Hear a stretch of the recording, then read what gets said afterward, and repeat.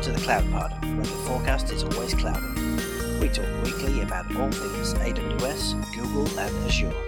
We are your hosts, Justin, Jonathan, and Peter.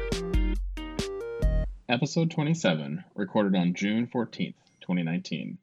Microsoft and Oracle interconnect with the Cloud Pod. Well, good evening, Peter. How's it going? Going well. Yeah, unfortunately, Jonathan can't make it today, so it's just going to be you and me. So we'll get through this as best we can. Yeah, we'll hold down the fort. Yeah, I mean, we don't have that British accent to add a little something to the podcast, but hopefully the listeners don't mind too much.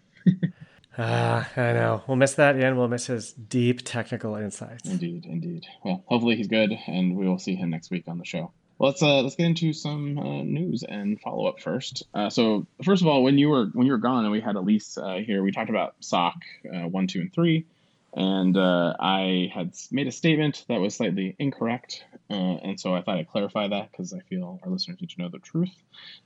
So the SOC 3 report, as I mentioned on the show, is actually, I was accurate on that. It is freely distributed, whereas a SOC 1 or 2 can only be read by the user organization that relies on your services. So basically, if you are contracting with a SaaS service and you want to see their SOC 1 and 2, you're allowed to do that because you have a contract. If you don't have a contract, but you want to know what they have certification-wise before you contract with them, then you can read their SOC 3 report. I mentioned in the podcast Type 1 versus Type 2, and I confused SOC 1 with Type 1. So SOC 1 is required for financial sign-off by your CFO if the solution is used in the material finances of your business. But all of these, SOC 1 through 3, have a Type 1 and a Type 2. Type 1 being you just have to provide a report of the procedures and controls your organization has put in place. Type 2, you actually have an audit period to provide evidence that those controls you had are actually being followed and utilized. And so I had said SOC 1 was the financial part, but I also said it was the Type 1 as well, which is not true. So every one of these has a Type 1 and a Type 2. And so I thought I'd clarify that for the listeners. The next big follow-up item is the Google RCA for incident 19009. They published this right after we recorded, of course, and basically break down in pretty technical detail what went wrong in their infrastructure. I can sort of summarize it down to they have cluster management software that manages how different software components or services are distributed in their data centers. They had a maintenance event happening at a data center, as well as the scheduling software descheduled their network control plane. And basically, they removed all of their network control, and the system basically ended up losing the ability to route packets through different BGP partners, and they lost a significant amount of their network capacity. If I were to summarize it in the best summary-in-chief method I can. But, net, they said this was a pretty big failure for them. They had to send people on site to potentially resolve some of these issues due to the fact that the network's down. You can't recover the service. And so they have several things they're going to do. That's the kicker. Yeah. We have tools to fix this. Great. Spin it up. Wait a minute. Can't SSH to that box. Yeah. Network's down. So it's a pretty detailed write-up if you're like me and you really do enjoy reading through SRE forensic reports. This is a fantastic one that you should check out. Right up there with some of the best Amazon ones and some of the best Azure ones. And do check that out. They are going to be making some changes to their automation to prevent this, of course, which is what you do. And they'll be adding appropriate safeguards to avoid descheduling all of their networking control plane simultaneously across multiple regions, which was what happened to them in this particular scenario. So they will be figuring this fixed, I'm sure, very quickly to prevent this from happening again. Yeah, it just reminds me of two things. The first, no matter how much you try, there are going to be failure cases, and the other is I'm so glad I'm not running a hyperscaler. Yeah. What kind of work, man? I have a hard enough time sleeping sometimes with just my infrastructure, and thinking about trying to run everyone's infrastructure just would keep me up at night all the time. Yeah. So, but if you are impacted by the outage, you are eligible for SLA credits. You do need to go request them through the SLA request form, which is linked in the incident report that's in the show notes. So do get in and request your SLA credit, as you will get some money back for this accident. So good. That's it for follow-up this week. Awesome. We're going to jump right on into topics. So Google has released a new Translate API capability to help localization experts and global enterprises. Google Cloud Translate is, of course, one of their oldest AI products. And now with the new release of Translation API version 3, they have several new capabilities, including a new custom glossary for things like company-specific names and vocabulary. You can now use pre-trained models, or you can use your own custom model translations to streamline your workflow. And you can translate larger volumes of content in one translation request for text and HTML files stored on the cloud. They have several technology partners who partner with them to help you do translations beyond the automated modeling, and there's quite a bit of stuff in this for you. Pricing remains pretty much the same. Text translation is about $20 per million characters. Text translation using AutoML is about $80 per million characters, and language detection, regardless of cost, regardless of quantity, is $20 per million. Last time I went to Europe last summer, we were using Google Translate app, and it was just incredible watching a menu live, real time on your phone change from one language to another. What an amazing technology. I can't wait to see what other people are building with this stuff. Yeah, no, that picture, you take the app and you basically point at a signpost and it literally changes on the fly. Like, that is my dream of augmented reality. So I hope that someday that is kind of the standard that we use for all automated reality. And then if their voice stuff can get good enough, maybe we can get the Babelfish to help translate languages on the fly, which would be really cool. Totally. Yeah. Yeah, but it's definitely a cool product, and I'm glad to see they're continuing to invest big money in making this API simpler. And anybody who's had to do any type of localization for a product knows that this can be a really difficult problem to solve without spending a lot of money on it. So the fact that just a simple API request away saves you a ton of time, ton of money, and allows you to probably get to more languages much more quickly. Yeah, $20 for 1 million characters. It's just incredible. Yeah, pretty crazy. Google now will allow you to save money by stopping and starting compute engine instances on a schedule. So GCP has a new capability to use the Manage cron scheduler to stop and start VMs. They have a basic quick start for Cloud Scheduler now available to you, and it's out there ready for you to use right now, which is great. I was a little miffed that this was not a feature they had up previously. I was surprised that you couldn't just do this with their Lambda function competitor or whatever, but nice to see they have this kind of as a little bit higher level service available from them. Yeah, it's funny that was like the missing feature at Amazon for years. Mm-hmm. There was whole companies were starting up saying we're gonna start and stop your EC2 instances on a schedule. It seems like the simplest thing to implement, and both of them waited so long to implement it. It's just nuts. Azure had it a little bit late too. I don't think they had a launch either. It's amazing, this very simple concept of, hey, you're going to stop and start instances to save money and only have capacity on demand. And then, it's only tied to auto-scaling groups and all those other things where several workloads, I just know I needed one server during the day because when my developer's working, and then at 5 o'clock he goes home, it can just be turned off and I can schedule that without any machine learning, any complexity, any auto-scaling rules. Just such a simple use case that they all kind of overlook initially. Well, I think it's that general thought process of, we're going to build this great infrastructure that works with cloud native apps. And hey, cloud native apps, all servers are stateless. So you can just terminate those and build new ones on the fly when you need them again. Giving people a little more wiggle room would be great. Yeah. So there's been an update to Google's compute engine pricing. They're saying they're creating more choice and less complexity. And they have a money quote in their article. You shouldn't need an advanced degree in finance to get the most out of your cloud investment, and you definitely shouldn't have to worry about your cloud provider covering up costs under layers of complexity, which is a lovely shot fired at AWS and Azure. But these new pricing enhancements that they are announcing to this week was extended committed use discounts to support now GPUs, cloud TPU pods, and local SSDs. The committed use discounts are a deal for providing predictable steady-state usage, and savings represent over a 55% savings over the on-demand version of these services, which is kind of their version of RIs in some ways. And they also have a new capacity reservation capability for Compute Engine, so reservations allow you to reserve resources in a specific zone to use later. Reservations consume resources just like normal VMs, so any discounts will apply automatically. So it's pretty nice if you need to reserve that capacity for DRBCP reasons. You can have that capability as well as the new pricing enhancements to committed use discounts. Yeah, that pricing model is so much simpler. Just in practice, you look at trying to manage your RIs, and it takes real effort to be out there making sure you know what you're using, converting your convertible RAs to the right ones, making sure they're in the right regions. It seems like a lot of overhead to just give the hyperscaler the assurance they need to go ahead and build out infrastructure. It's interesting, the reservation model.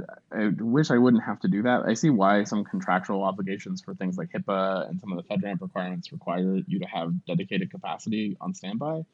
But it does feel sort of completely opposite of what the cloud message really is, which is that you should have capacity on demand and it should be available to you through a simple API call. Now, in the event of a major region failure beyond a software error like Google's, and you actually had a tidal wave take out a data center region for one of these providers or some other horrific event, potentially there is a risk of that capacity not being available to you on demand. But we also don't know any idea what the capacity of these data centers is.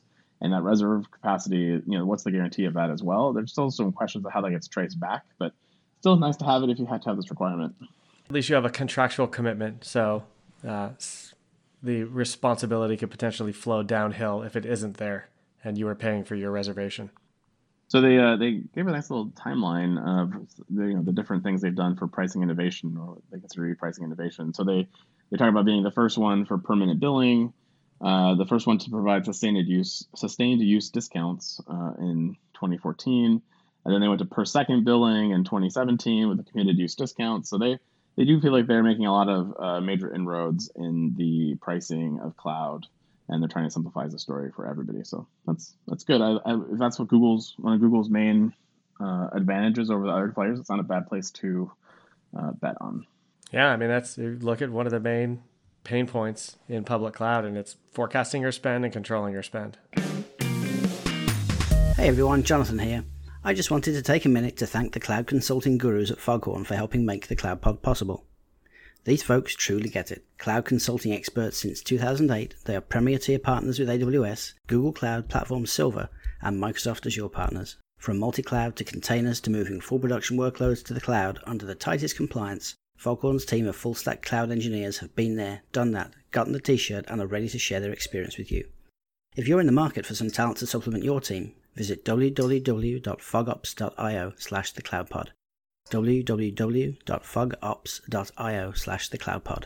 Foghorn, the promise of cloud delivered. Well, maybe to help you with that forecasting, Azure Forecasting has added several new features for their forecasting module in the ML stack. They first released this forecasting module in 2018, and they built out several new capabilities, including a new forecasting function, a rolling origin cross-validation capability, configurable lags, rolling window aggregate features, and holiday detection and featureization. So, which I could see you might need if you have on-demand infrastructure that isn't scaling up on a holiday. You might want to have that factored into your forecast. So definitely some nice improvements there as well. Yeah, definitely. So I don't know where you were earlier in the week when the pigs started flying through the sky. But I about fell out of my chair when I read that Microsoft and Oracle have agreed to interconnect the Microsoft Azure and Oracle Cloud together. So mutual customers of Azure and Oracle can now migrate and run mission-critical enterprise workloads across Azure and Oracle Cloud. Yeah, I mean, the only thing I can imagine here is that there are people who want to use infrastructure as a service on Azure, and they are probably running their Oracle Finances or HR app hosted on Oracle's cloud, and those two things need to talk to each other. Yeah, I can't imagine people are going to be migrating the other workloads back and forth. Yeah, I mean, they had a couple different examples of things you could do. So, like, for example, Azure and Oracle Cloud are connected. So you could then, extend your on-premise data center to both clouds. And so then you could basically have your Oracle databases running on Oracle with the best that Oracle can provide to you, running to an application running on Azure's function process, all connecting back to some type of system that's on your private data center. All of the SaaS applications that Oracle offers you are available through this interconnectivity, as well as a collaborative support model between Oracle and Microsoft. So you don't have to call Oracle and tell them their part's broken. You just call Microsoft, tell them, hey, the Oracle portion of our app is not functioning. Oh, nice. So that's pretty nice. They also have tightly integrated the Oracle applications into the Azure Active Directory. So you can use Azure as your identity provider, which simplifies some of that. And there's a couple quotes that I'll read off here from the different articles. Scott Guthrie, Executive Vice President of Microsoft Cloud and AI Division, says, as the cloud of choice for the enterprise with over 95% of the Fortune 500 using Azure, we have always been first and foremost focused on helping our customers thrive on their digital transformation journeys. With Oracle's enterprise expertise, this alliance is a natural choice for us as we help our joint customers accelerate the migration of enterprise applications and databases to the public cloud. And then Don Johnson from Oracle says, the Oracle Cloud offers a complete suite of integrated applications for sales, services, marketing, human resources, finance, supply chain, and manufacturing, plus highly automated and secure Generation 2 infrastructure featuring the Oracle Autonomous Database. Oracle and Microsoft have served enterprise customers' needs for decades. With this partnership, our joint customers can migrate their entire set of existing applications to the cloud without having to re-architect anything, preserving the large investments they have already made. So, really fascinating. Good luck with that. Yeah. I wonder how much of this is an admittance by Oracle that the people who want to use Oracle Cloud are the people using Oracle's products. That, they don't want to use anything else from Oracle, though. They don't want their infrastructure. They don't want any of their compute. They don't want their function service. They just want, my Exadata system or my e-business, PeopleSoft capability running on Oracle, being run by Oracle, but I want everything else somewhere else, and I want to make that connection happen. Yeah, I think that's what Oracle's really good at doing, is buying really good SaaS delivered apps and then integrating them into their suite. It's just going downstream to infrastructure as a service. I just don't see that ever. I don't see them ever being competitive there. Yeah. It's interesting, though, that you consider how much Oracle and Microsoft SQL Server have been at odds with each other for so long. I'm just kind of shocked this partnership exists. I would have, especially with TK now over at Google, you would think that would be the more natural place for this integration to happen first. But the fact that it came out with Azure first is really interesting. Well, one of the ways to think about it, though, is that I think Microsoft and Oracle see the writing on the wall that the software is going to be free at some point, and they're not going to be able to rely on those big licenses for the long-term health of their companies. It's hosting the workloads that are where they're going to get their bang for their buck, just like Aurora and Spanner and these other tools that are effectively you're just paying for the infrastructure below them, and you're getting the software for free. So they're going to have to adapt to that. Yeah, it's interesting. If you wonder if Andy Jassy and Werner Vogels hadn't been quite tagging Oracle at the same level, if this partnership would have been Amazon too. So just interesting times. But yeah, those pigs, they flew pretty fast. All right. Awesome. Amazon is introducing AWS Systems Manager Ops Center to enable faster issue resolution. The new Ops Center tool allows you to view, investigate, and resolve operational issues related to your environment. Ops Center complements existing case management systems and integrates via simple notification service and public Amazon SDKs. Its system aggregates data from config, CloudTrail, resource descriptions, and Amazon CloudWatch events. And the new UI navigation experience under Ops Management is where you can find this data simply and quickly. Yeah, this is an area I saw almost all customers that we talk to who are looking to run workloads in the cloud. We're going to architect, we're going to implement, we're going to test, we're going to migrate, and then they just sort of assume that the ops end is going to be there for them. And I don't think it's a great assumption. I don't think it's expected that type of technology would automatically be in your cloud provider. But the fact that people make that mistake often, I think there's going to be a lot of uptake of these tools and technologies where people don't know how to do this on the cloud. So what have you been doing to solve this problem at Foghorn for customers who have the same need? Have you guys been partnering with other companies to do this, or are you guys just building something on top of Amazon but stitching it together with duct tape and bubble gum? Yeah, we usually, sometimes our customers already, they have a big investment in existing tools, so we help them extend those tools into the cloud, which is not always ideal since a lot of those legacy tools aren't, really made to manage ephemeral type workloads. And then other times we're helping configure the cloud native tools, and then you're gluing those together with Python or aggregating into dashboarding tools, et cetera, and sort of building your own.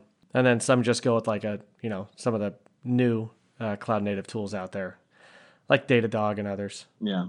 I've seen definitely people using Datadog or Signal Effects, etc., to do this kind of work. But not all of them handle logging. Not all of them handle the context of the Amazon world. So it's definitely nice to see this. It's a bit expensive, I thought. For pricing on this new service is based on API request and ops items.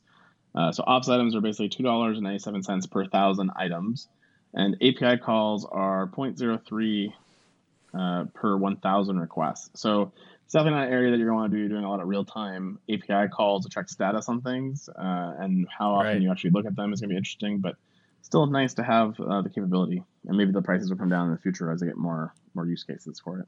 Yeah, well, and compare, is an EC2 instance an item, or maybe a package of a few items? But I mean, look at that price versus a per server charge from Datadog or those tools. I mean, This is pretty cheap compared to that. That's true. I mean, in some cases, with like some of these tools that you pay per transaction process, right? So if you're sending a CPU metric every second or every 5 seconds, you're paying for every metric that is received by the other side of the platform. So depending on how this is metered and dealt with, it may be significantly cheaper than some of those other options that are out there. Yeah, especially if you value engineer it. You don't collect everything every second if you don't need to. Yeah, definitely. And there's definitely some things you can do with aggregating data sets for less important metrics. So you're not sending as many, but you still get the data when you need it. And there's lots of different options for those type of things. And there's some good techniques out there on the web. Yeah. Google has made an acquisition of a company called Looker for $2.6 billion. Looker apparently had approximately about 1,600 customers.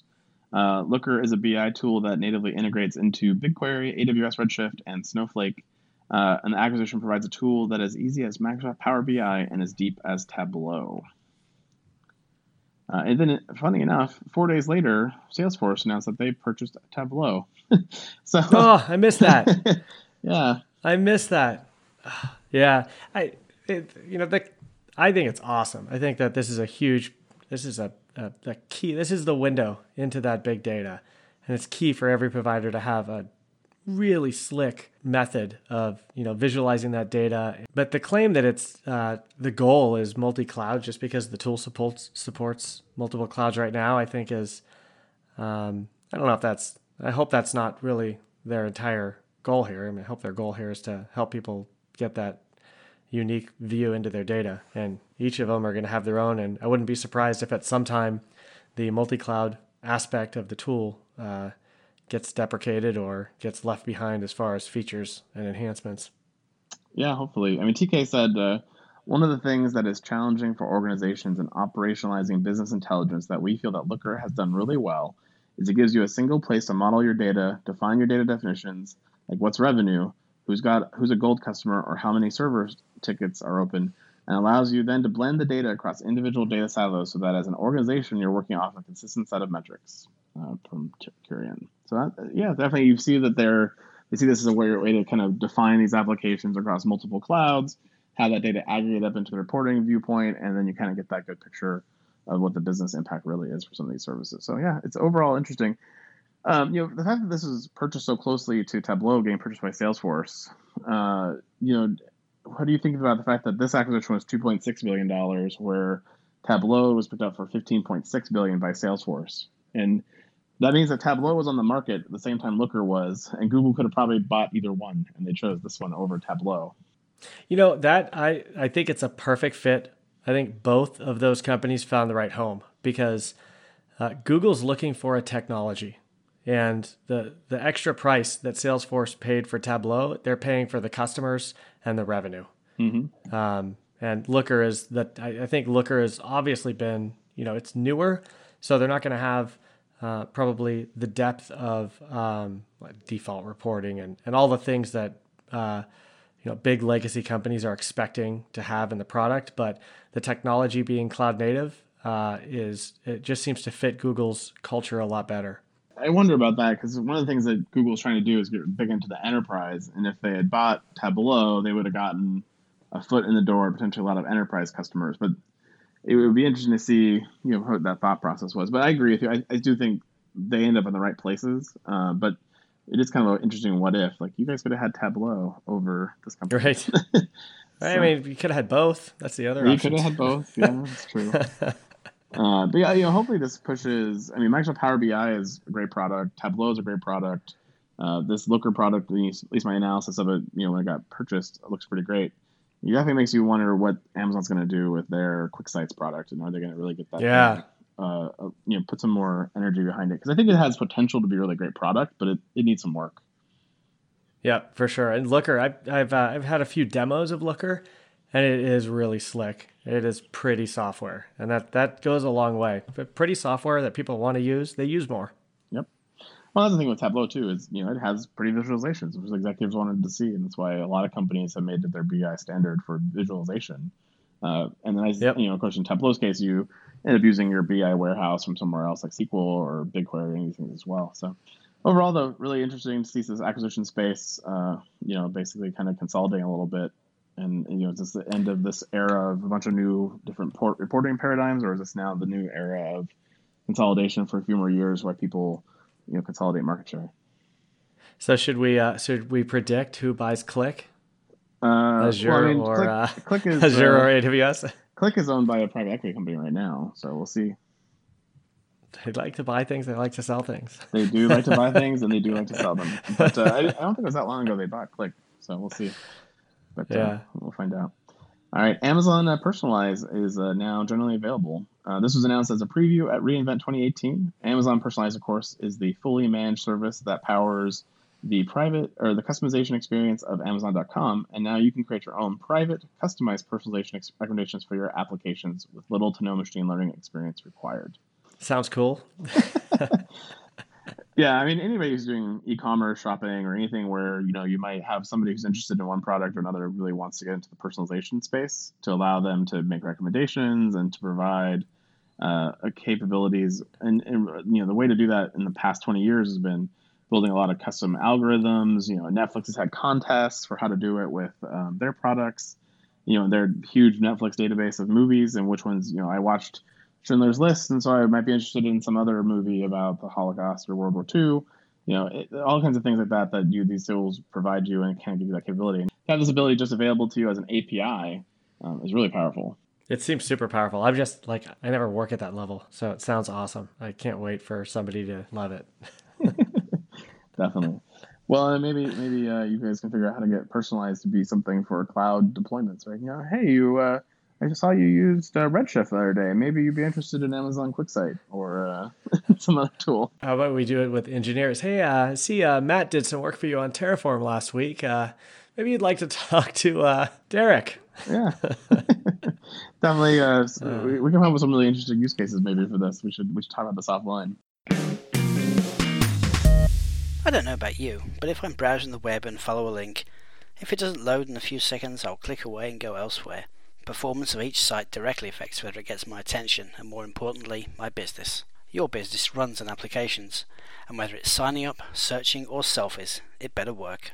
A modern application today is built from multiple components or services, and each one of these services has a stack that will make or break the performance of your application. That's your customer's experience and their impression of you.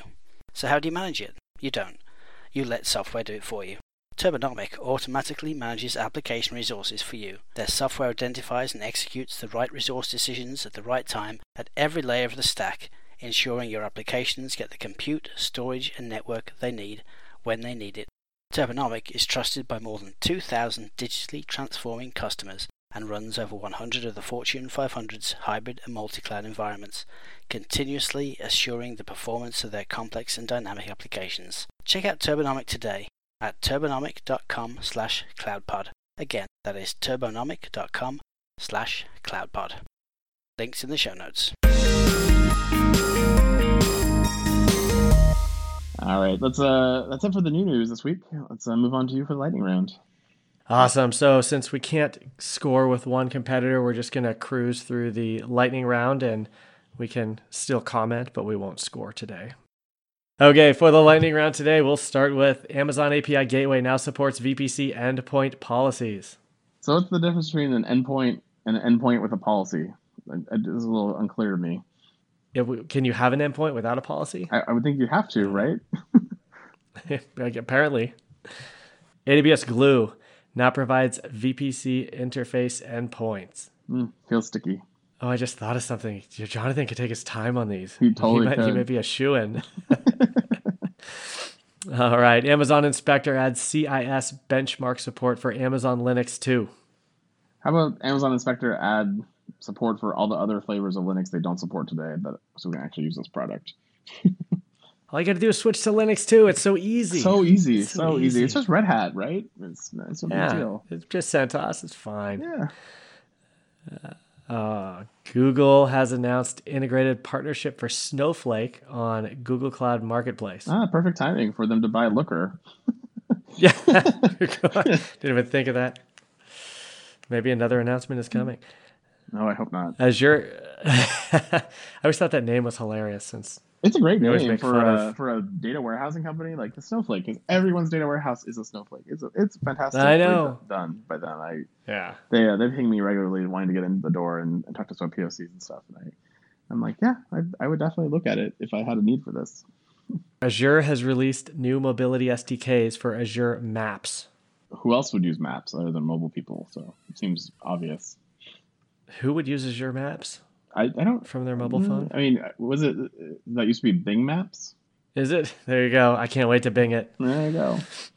And I Bing my map. AWS Organizations now supports tagging and untagging of AWS accounts. So this is the first tagging announcement I've seen that mentioned the word untagging, which now makes me wonder, are they going to announce that all the other services that support tagging will now support untagging in the future? Because why the specificity of untagging now in the headline? Yeah, really. AWS orgs tagging accounts. That's, I guess, the minute they got up to automating account creation. This is the next step. We got to tag it so we know what to do with it. Well, you already tag it now, or you put it into organization OUs.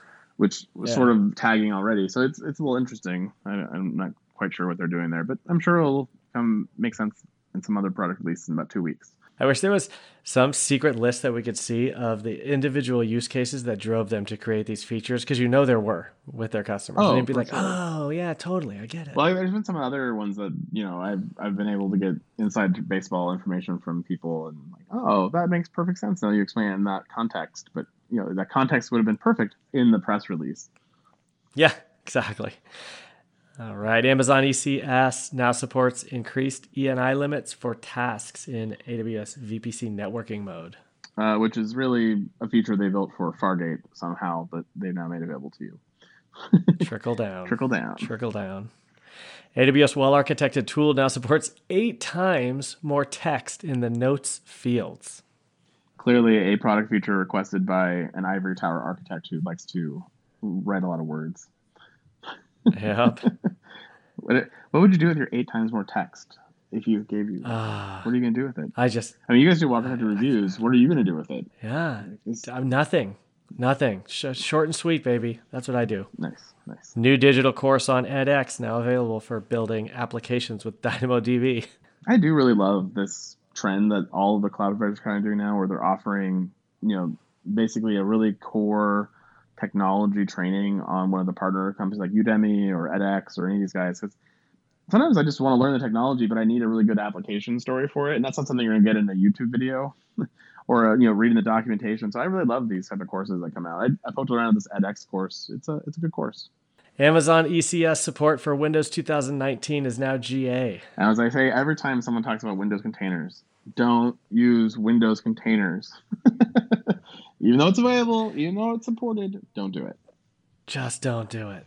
Amazon RDS for SQL Server now supports multi-file native restores. So this is hilarious that this has taken this long. I literally think I made the feature request for this 5 years ago when they first announced RDS for SQL Server, because the way that you would speed up backups on SQL Server to fit into a backup window is that you would split them into multiple files and write to them simultaneously. Because of Windows threading and the way that they deal with disk I/O, it's stupid. So this was something you would do a lot. And then when you would want to move your database to RDS, you're like, yeah, we can't use that backup because it's multi-file. So then you'd have to spin up another server restore the multi-file, and then basically back it up again, and it would take however long it's going to take to back it up, which could be hours because of the things I just mentioned. And then you could import it into RDS. And so you had this like crazy multi-step process to get from a multi-file back up to something you put into RDS. And now they solved it now 5 years later. So thank you for that. I appreciate it. I can imagine the restore not working and just doing the whole process over again. Oh, yes, it happened. Yeah. Amazon EC2 announces new host recovery. I like that this is dedicated for dedicated hosts. And I assume this is the same technology that they use in their primary cloud. So nice to see this, again, trickling down. AWS CloudWatch launches dynamic data labels on dashboards. Which is super cool, but also going to be super confusing when you're trying to find that data set in your CloudWatch metrics that you want to go look at in more depth because the data labels change what's in the dashboard. But it's pretty nice, being able to have it, highlight different colors or different things based on certain parameters or change the text. I think that's a really nice feature for dashboards. Yeah, it's an area that it feels like CloudWatch could be so powerful if it had a better interface. So all of these things I think are super cool. And the last one, AWS Code Commit supports 2 additional merge strategies and merge conflict resolution. I mean, I know they exist, but how many people are using more than just the standard ones? Like it's very interesting that this is a Not feature. Me. I'm sure there's a customer though, of course. So the two they're supporting the squash merge, which I understand the squash merge reasons for that one, because you kind of break down the other commits. But the 3-way merge, that's an interesting one completely to me. But the conflict resolution, now you have a console actually inside the resolution editor inside the console, so you can fix it on the fly, which is kind of nice. But overall, this is good enhancements for people who need it. Yeah. I think there's a few more enhancements hopefully coming to Code Commit as well. Yeah, no, I'm definitely hoping for more enhancements on all of their pipeline stuff, especially when they're competing with Azure DevOps, which is a much better product for some of these things. Awesome, and that wraps it up. And that is the Week in Cloud. We would like to thank our sponsor, Foghorn Consulting and Turbonomic. Subscribe on iTunes, wherever you get your podcasts, and tweet us your feedback at #TheCloudPod. Or join our Slack channel. Go to our website, thecloudpod.net, for sign-up instructions.